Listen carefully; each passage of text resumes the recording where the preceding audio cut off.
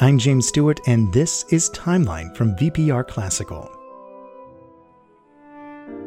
Over the past few episodes, we've been telling the stories of Haibaku pianos and violins, musical instruments that survived the atomic blasts of Hiroshima and Nagasaki 75 years ago. In our last episode, we were telling the tale of Sergei Palchikov and his violin.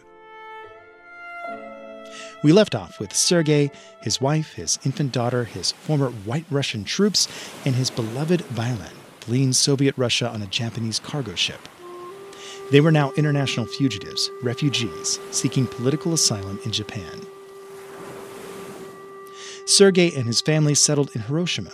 The Caucasian Palchikovs really stood out in that city, but Sergei's musicality served him well. He made a living and a name for himself performing for silent films, on the radio, and began to give violin and cello lessons at the Hiroshima Jagakuen School for Girls. It was a happy time for the family. They welcomed 2 more children, Kaleria's 2 brothers, Nikolai and David. The family lived in the center of the city. They had a beautiful home with a koi pond and everything. It was a favorite place for Kaleria and her brothers as they grew up. Nikolai, Sergei's oldest son, left home at the age of 16 to go to school in the United States. I just discovered that Sergei was an avid photographer, taking so many pictures of his children and his life. Sergei's grandson, Anthony Drago, has around 300 of these photographs. They show the daily life of the Palchikov family in Hiroshima in the 20s and 30s, the children playing and Sergei conducting ensembles and orchestras, baton in hand in front of his students. Then war broke out and everything changed. Sergei was met with suspicion due to his Russian past. He had been teaching Russian language at the military academy in Japan, but his skills in the Japanese language led to confusion and ultimately imprisonment.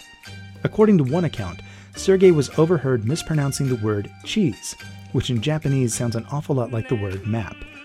Sergei was accused of being a spy and spent a year in prison. Upon his release, Sergei reunited with his family. Not long after, the Japanese military claimed the Palchikov home and forced the family to leave.